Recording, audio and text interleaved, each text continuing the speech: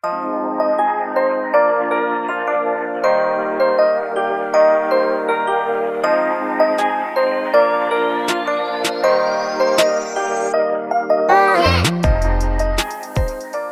welcome to the Indigenous Vision podcast. You are officially listening to episode 37. 37. What a great number. What did we talk about? I know it's been like a few weeks. My name is Melissa, by the way. I am back in Las Vegas after a journey to my homeland up in Treaty 1, Canada. I'm so glad you made it home. Hello, everybody. My name is Suta Calling Last, Blackfoot Queen in Montana. Blackfoot Barbie. Blackfoot Barbie, yes. I don't know if we got to talk since then, but Melissa gave me these beautiful sequin pillows and a vinyl decal of me in cartoon form that says Blackfoot Barbie. And now I'm trying to figure out like, okay, how do I put this somewhere like on my vehicle or in my trailer or at my house in a frame and be like, yeah, that's me. And I'm not somehow. You're the ultimate Blackfoot Barbie. This happened on your birthday weekend. Like the inception of this just creeped into my brain because you had just gotten this brand new truck and you were, just exploring your like territory and all your glory. And you mentioned something about like Mountain Barbie or something, maybe like that. And then I was like, Blackfoot Barbie. And then I hired this really cool designer out of Venezuela who was doing these amazing like Amazonian tribal women warrior art. And I was like, oh my gosh, she can totally design Blackfoot Barbie. And then I creeped on your Facebook and took the mountain picture with you with the blue heels, put it together with the Barbie logo, and like, boom, Suta Calling Last is the Blackfoot Barbie. So beautiful. I cried. I've never had a friend who I felt like listened to me like that. And I love you for that. It's just so amazing too. As like, I cried at the pillows, like, those came in and at first it took me a few seconds to realize that the Barbie looked like me. And I was like, oh my God, that's me. Even your tattoo. Yeah, I sent her the picture and she really got the face as like simplified as it is. It's like your face and your tattoo and your signature, like high heels and your tone of skin and your simplistic hair, but it's like super glam at the same time. It's just a perfect, I think, caricature of the Blackfoot Barbie in you. She did an amazing job and you're such an amazing friend for doing that. I just love you. Well, it was my thank you for like hooking me up to go across the border to see my family because like I said, I was feeling low down these past few months and I've totally been revived as far as my spirit goes. And it was really good to go back home and see all my friends. And like, it was just like this crazy love fest of just how much I'm loved and how much everybody missed me. And the void I left on this city, even my old boss, I always stop by my old job at the radio station, NCI FM. And he was just like, man, if you ever come back, let me know. And I was looking around and I was like, this place needs a hero. This place needs a hero because it's just like barely hanging on because it just looked pitiful because there's like no staff. People are working from home for the past year. So it's usually like this bustling radio station with like talking in this room and this studio's got like music playing. And then there's the actual on-air booth and it was just like dead. And I was like, what is going on here? This place needs a hero. Wow, a shiro. A shiro. So I've officially made a plan to kind of go back within 2 to 3 years is what I'm thinking. I'm kind of processing that. I really love my lifestyle out here, but like I can always come back. I have a long life ahead of me. My folks don't. Mm-hmm. So that's pretty much the juice of like my new planning. You're going to brave. So I'm going to be, slowly downscaling my life again. This is like the 50th time where I've accumulated all this stuff. And I'm like, now I'm going to downsize it. Mm-hmm. And it's the records and the kitties that are like the hardest thing. Mm-hmm. It's like, I'm going to don't get rid of a single record. I did that before. Really? I got rid of 3 milk crates full of records to my one neighbor. I don't even remember his name, but he cried when I gave him because it's a lot of collecting, like partially my money. Yeah. Partially my ex's collection. he cheated, but payment.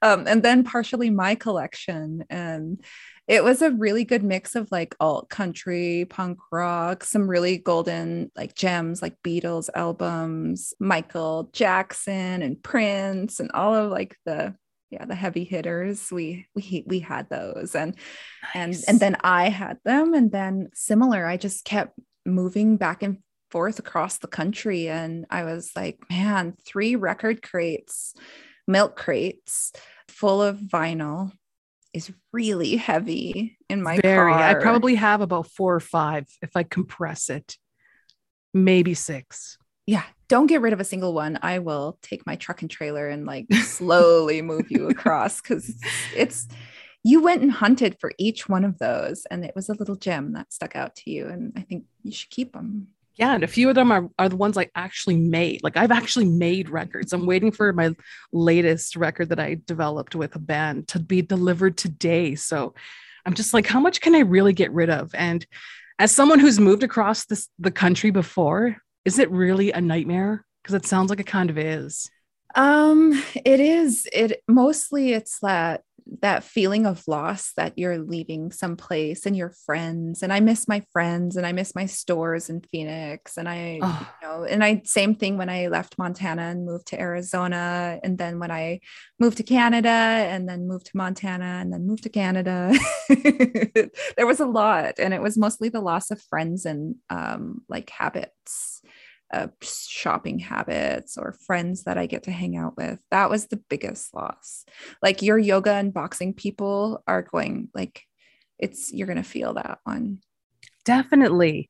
Even though they're from the same city I'm from, but I think the COVID situation is not helping either because I'm just like, well, I can't really do anything right now. That's why I've extended it to 2 years because I'm like, I want to enjoy this city COVID or post COVID if I can, if that's even going to be a thing. I don't even know, but we'll see how it goes. I'm literally playing year by year at this point in my life, which is really reckless for 40. We're just getting started. We're just getting started. Exactly. Can you imagine me in 20 more years? Oh my goodness. Oh, 20 years. It's going to be a good 20 years because I feel like I'm in a much better mental spot than I was in 20 years ago. 20 years ago, I was 17. Wow. 17-year-old Suta. Yes. And I've always been like ultra responsible, the designated driver, and I always put off partying and now I guess I won't ever really get to party the way I thought. Like when I was 17, what I really wanted to do was not the responsible thing. And I was going to run away with my friend S, I'll call her. And and we were going to be flight attendants and travel the world and just be go-go dancers that go to all of the different international raves. And all we wanted to do was dance. And I'm like, I think I could be that girl in the in the cage and I just be the dancing girl. I still have to dance, still requires no alcohol for me to get stupid on the floor. You could still do it. I could still do it. I maybe, You but could be Blackfoot Barbie. Like that would be crazy. Yes.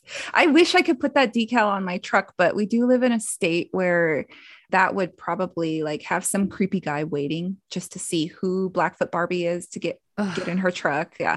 And I would definitely need to utilize more of my self-defense training and situational You would need an awareness. AK on the top of the truck if you put that decal on there. That's not a bad idea, but I don't know how I feel about like a gun rack next to my child's seat.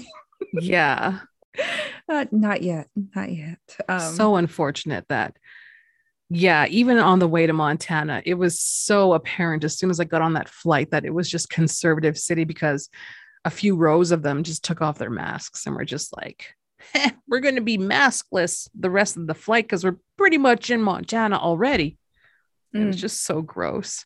Well, thanks a lot because all of the ICUs are full in Montana right now. Really? No masks for how long? And all of a sudden the ICUs are full? I know. Figure that. Weird. That is so weird. Oh, but we had a freaking journey going to the Canadian border. Like, Oh my goodness. And we were talking smack about the border just like a few months ago. Why don't you give them the rundown of what happened? Because I was just in the passenger seat. Oh, there was an angel there. His name was D. And all the names of the innocent have been protected to changed to be for their protection. But yeah, so when I crossed in August for Ekagotsen and what they call Sundance, it's not like a Lakota Sundance, it's a Blackfoot gathering. They told me that, what day was it? They were like August 28th, the rapid test restrictions should come off. And as long as you have your vaccination card and your passport, you should be fine to pass. And so that's what we were going on. And then just a couple of weeks before you left, that they changed those restrictions, and they said, oh, if you have a vaccination card, a rapid test that's a negative result, and your passport, then you can pass. And so I called you a couple of weeks before and I was like, let's just get our rapid tests just in case. I don't think they're requiring them, but I think it'll make it easier to go through. And so then we got to the border, and it turns out that they were requiring rapid tests as a negative result. And I was super nervous about mine because I didn't think they were required. And it was like 7 hours, only 7 hours past the 72-hour window that they require. I hope the guy doesn't get in trouble. Like, no one's watching me at the border. But just so listeners know, I feel like the calling last name is flagged at the border because my grandpa, Art Calling Last, every time he drove through, and he always went to go get horse feed, which I think is you need to pay duty on or something, but he snuck it across. And the questions at the border are, where are you from? Where are you going? And how long are you staying? And he would just flip it around. From the time I was like 15 or 16 years old, he would, oh, my name's Art Calling Last, Sakwina Sakwakomi. Where are you from? And how long are you planning on staying here in my land? Right? That reminds me of Smoke Signals when Frank Fence-Post is like, I am from where the land meets the sky, when the police are asking him like, where are you from? And he just goes super stoic. Name? Frank Fence-Post. Address? Where do I live? Yeah, where do you live? I live where the land meets the sky, where the eagle and the raven fly free. I live under the sun and the moon. That's my grandpa. And he always had this big, deep voice. And where am I from? Where are you from? And how long are you planning on staying here? Because they ship in our border guards from like Newfoundland. They're always from Quebec or someplace very far East Coast and have never been to Blackfoot territory. And sometimes they don't even know that they're stationed right in between two sister nations where there's kids like me. My mom's Blackfeet enrolled there. My dad's Blood enrolled there. I'm an Inac Indian. I can come down to the States and work and educate, and all of that is my treaty right. And anyhow, so I think my name is flagged at the border, the calling last name, and because of those sassy questions.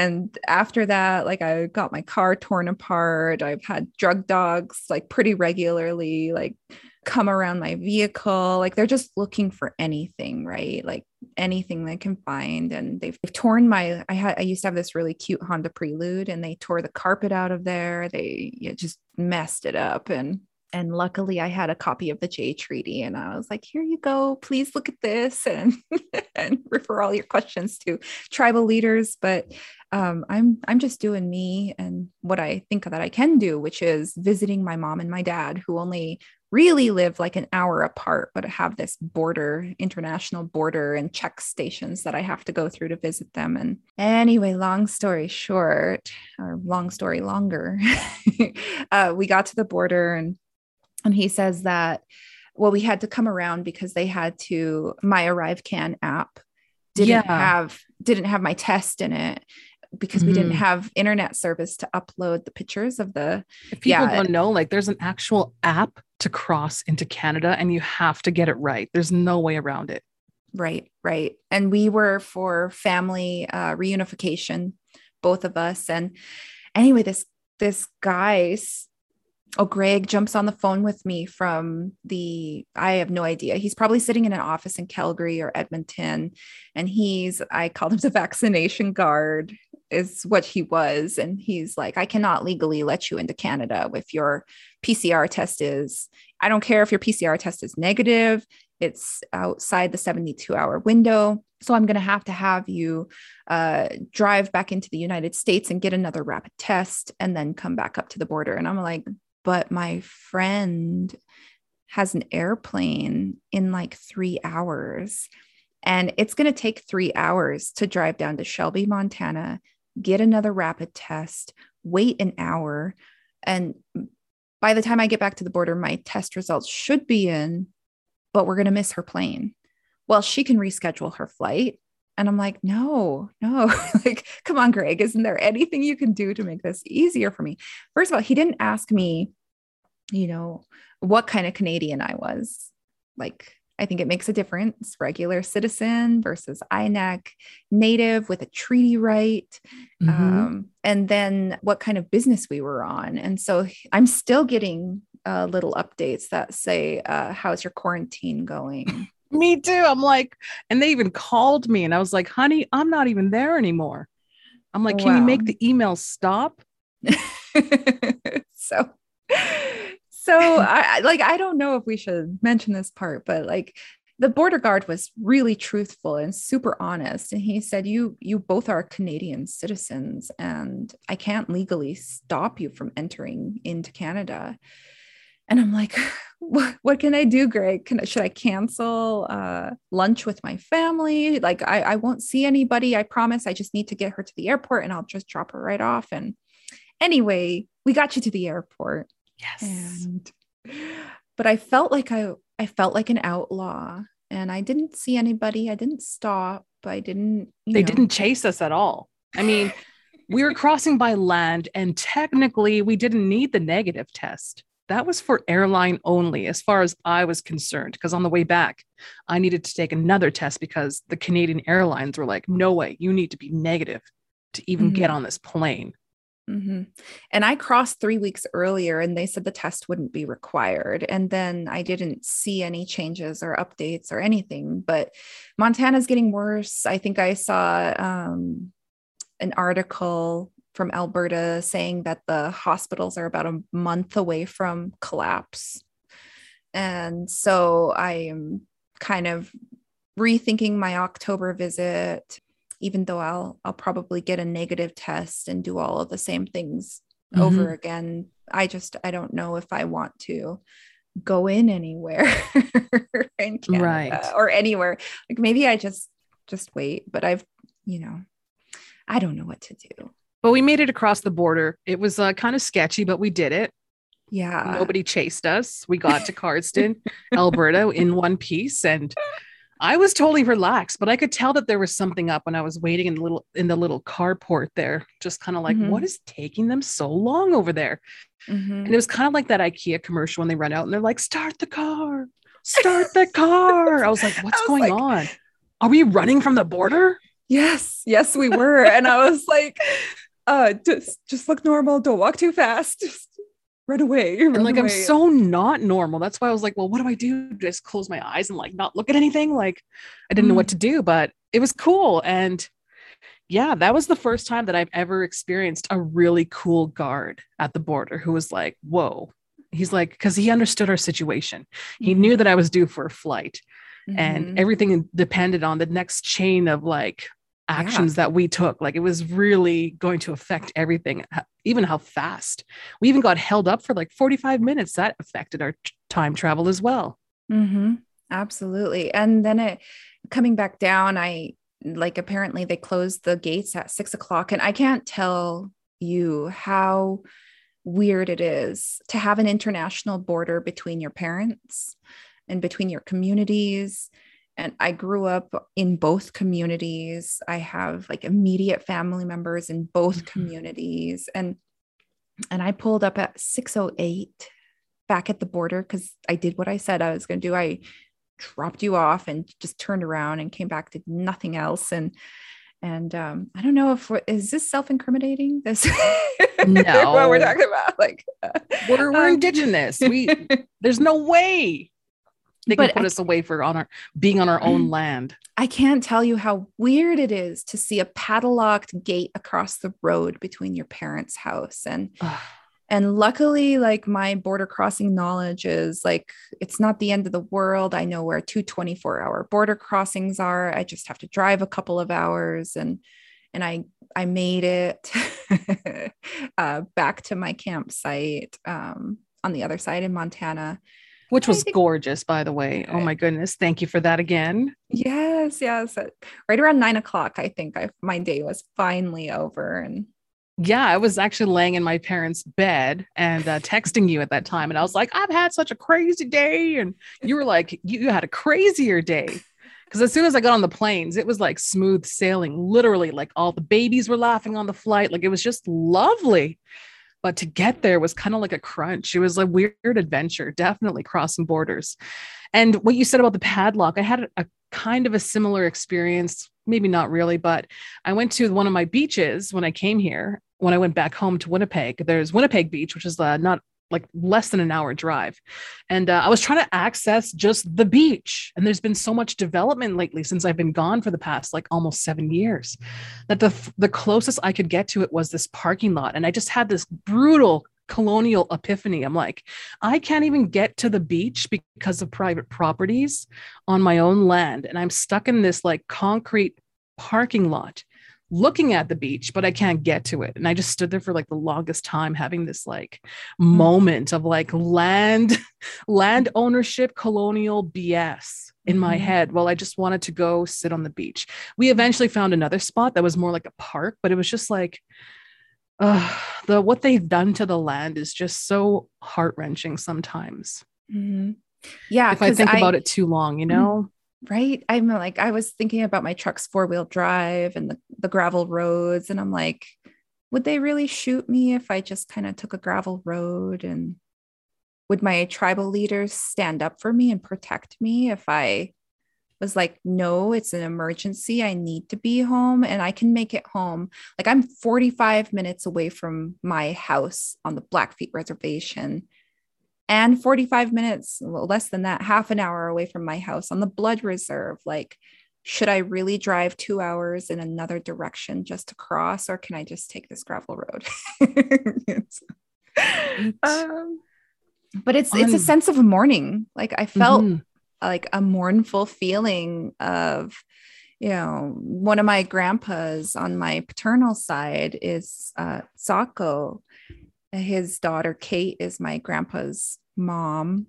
And he was known as one of the Blood Reserve's last Indian outlaws, which was shared with me at ACOGOTS, and that by a really cool researcher and ally anthropologist. They exist out there. There's ally anthropologists that want to uphold our narrative, but work within this system and recognize that, you know, there's theories that people's work relies on, and you are undermining people's authority when you're like, my people didn't come across the Bering Strait. Like, we were here. We're not, you know, we have a different language group. We have a different genetic code. Like, we're just different. Like, we're not the same people. And another thing, going on a tangent here, is that the Americas didn't need to be populated through one way and one way only. Like, the Bering Strait theory has been debunked so many times as the primary one and only route for populating the Americas. Like, there's people here and civilizations here, buildings and canals here, older than the Bering Strait theory. And I don't know. It's a lot of reading, but I can save you from that if you just, believe me. We belong to the land, y'all. We belong to the land. Yes. And so, it's a really mournful feeling to have that padlock right there. That's what I was feeling. I was feeling mournful because I couldn't access the beach. I had come, 3,000 miles to be with my family and connect with my land. And there I was, stuck in a parking lot, looking at it from afar and being like, what the F? Because everyone's got a fence around it. Hmm. Yeah, and you're the beach Indian. Yeah. You had canoes, you needed to go down to the water for your food and your centering and your spirituality. Like I can see how that would be. Oh, so sad.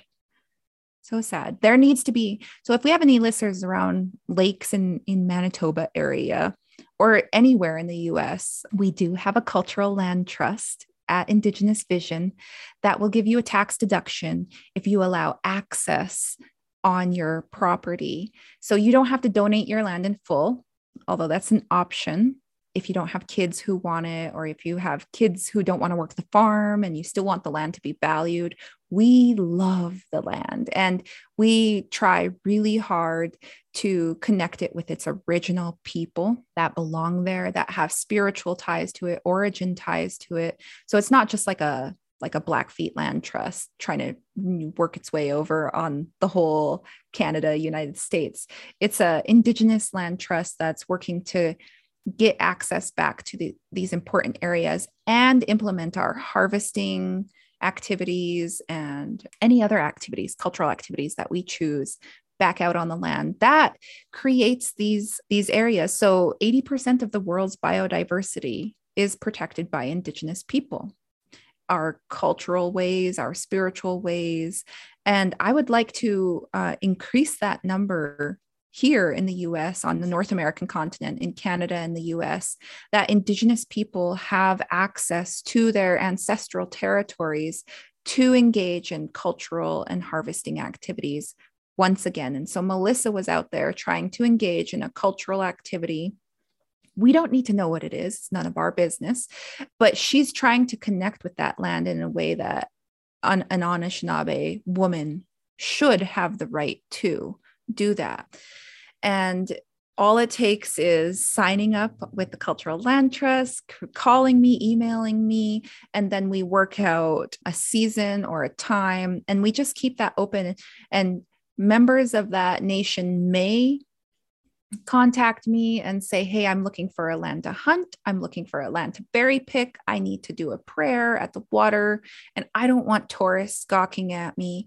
Is there an opening, or do you have any land around this area? And hypothetically, that would work with us saying, yes, my goal for that is to have cultural harvesting, what would I call them? Like sanctuaries within 250 miles of any Indigenous person anywhere on this continent. Like if you call me, I can tell you a place within a couple of hours that you can go. We'll schedule it. The landowner knows you're there, or it's donated right to us.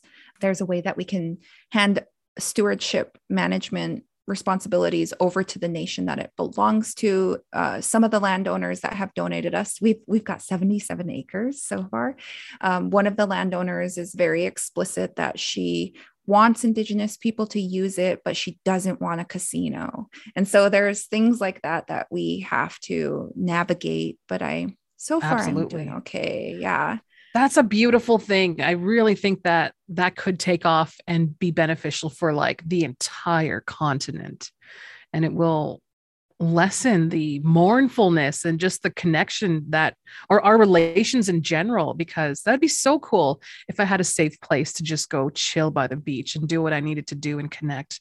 And the land is officially calling me back. So that's why I had this huge epiphany in the past like week. I haven't even been back for a week, actually. It'll be a week tomorrow that I've been back. And I'm already feeling it, which is crazy. But again, there's all these like boundaries and borders in my way of just going back to where I'm from is like, I got to jump through so many hoops just to get back. I came pretty far though on my own. So it's kind of my own fault, but I'm almost ready to return. But I could definitely do some mapping out there too. Like there's so many great places. There's just so much to do. And it's beautiful land in the summer, especially. Mm-hmm.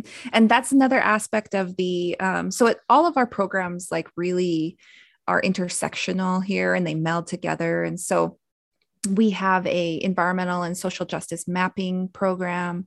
We have a citizen science program that's related to that, and then this cultural land trust. And so you don't have to be an Indigenous person to be a guardian of the land. You can help us monitor environmental and social injustices that are happening around the area. You can take a look at our website now, and we have like mining and water maps. We have some social injustice maps up there.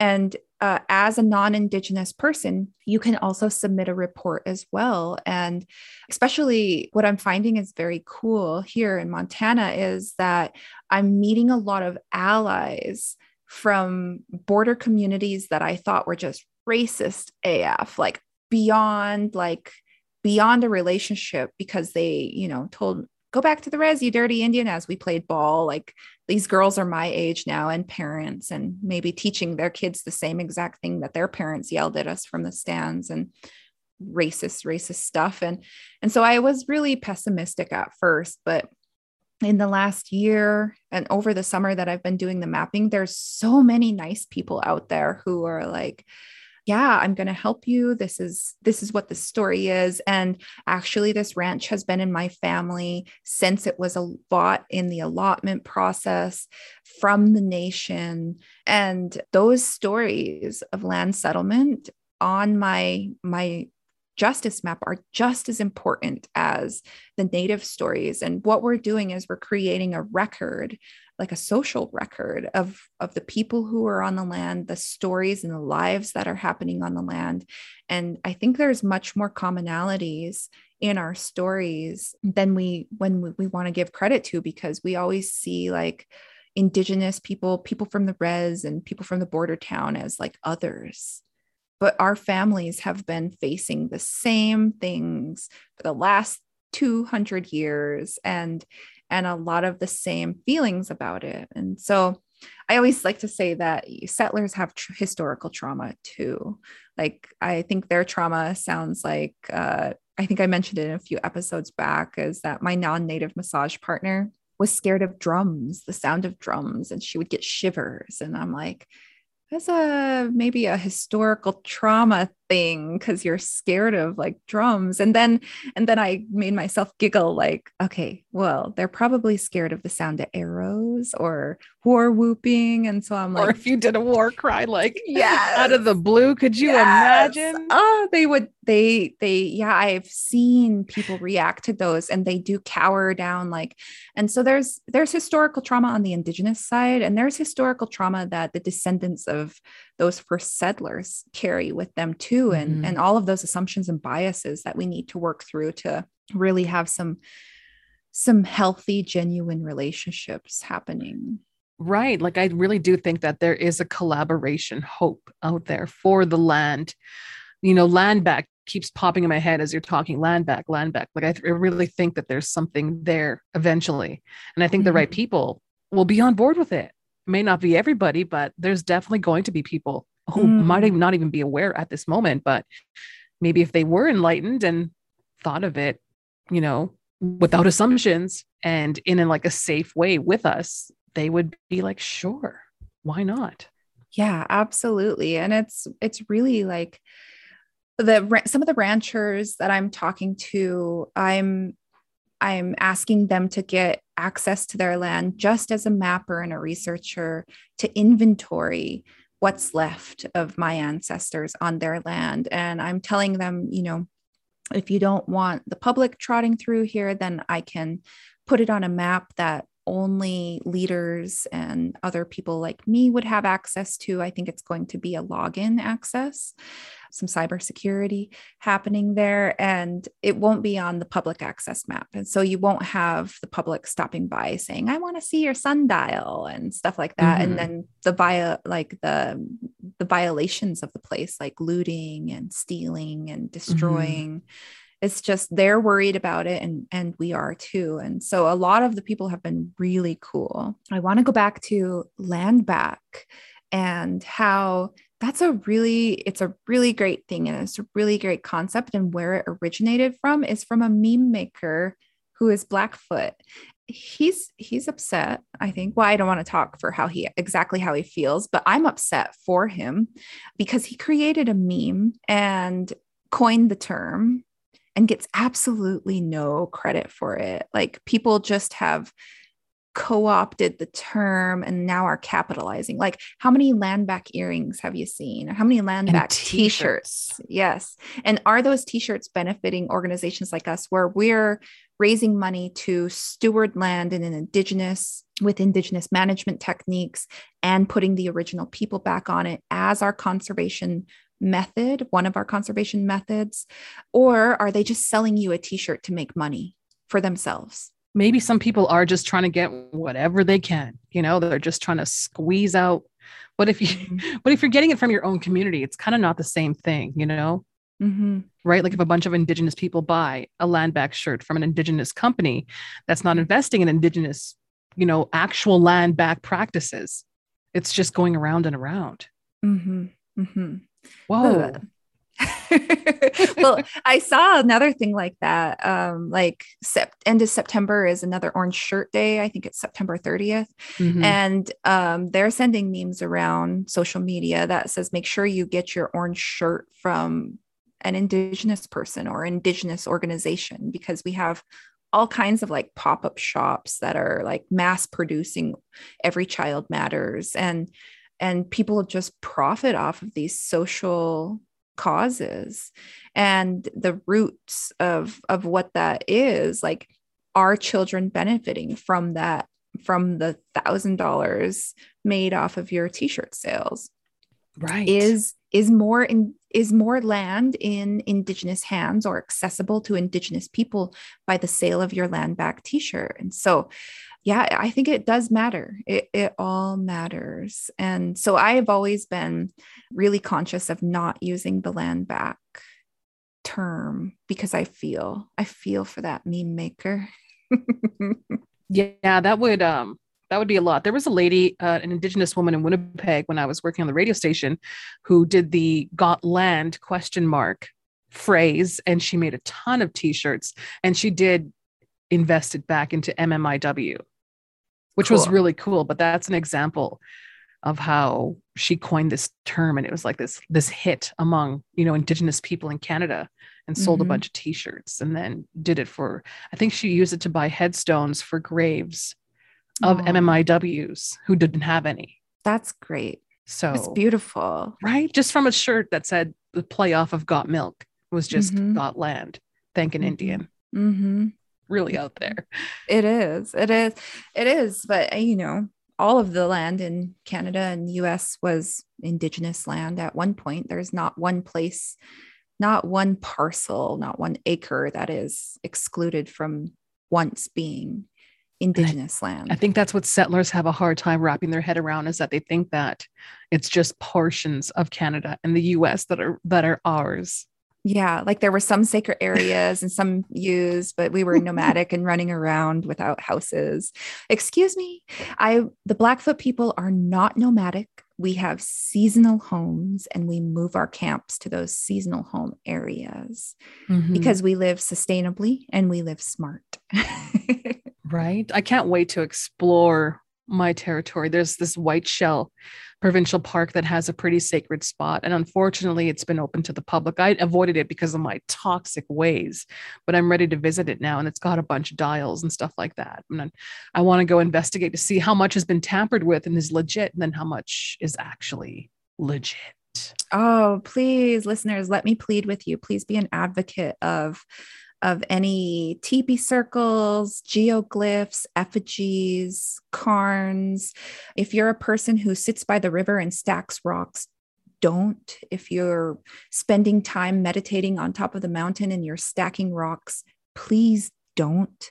You're ruining the knowledge and the chance that my people and other Indigenous people have to actually utilize the knowledge and the place as it is. We can't tell your hippie rock stacking from ancient ancestral rock stacking. Like we can't sometimes. I mean, sure, there's experts who can, but me and my novice eye and my mapping so far can't tell the difference between a hippie rock stack and a ancestral rock stack. And I guess I could, but it's really hard to discern, And the information that's held under that, like, tell me another population in the world right now that has been in its one spot for 10,000 plus years and has structures in place to analyze and research into what your ancestors were eating, what the precipitation and drought was like, where they were camped, in what season. Was it a winter camp? Was it a summer camp? And what was the diet like? We have that information sitting under our teepee circles. And if you touch those rocks, as soon as that soil hits the light, you ruin that information. And this is some major, major climate adaptation information where we know what we were eating and we know where we were camped and what the weather was like. And that's amazing to have that much data potential in one spot about one people, and have the people still alive to actually decipher it. So that's the fun thing about mapping, is that all of these signs that say a mysterious people or these mysterious rock formations, no, they're not mysterious. That's just what they're telling you. Our people and our elders are not forgetful, and we still remember, and we know exactly what it's for and its exact use. And let's stop saying descendants or made from an unknown people or it's mysterious. That's one of the narratives that we're trying to change. Toxic. Well, it's been lovely catching up with you, Suta Calling Last, even though I just saw you last week. I know. I love our visits. But we should keep it short today. We covered a lot. Border topics, land back, and environmental management. Even though we covered a little bit of everything. Mm-hmm. And we'll be back sooner than later, now that we're stationed again. Yeah. Station again. Yes. Again. Again. Station again. Stationed again. There.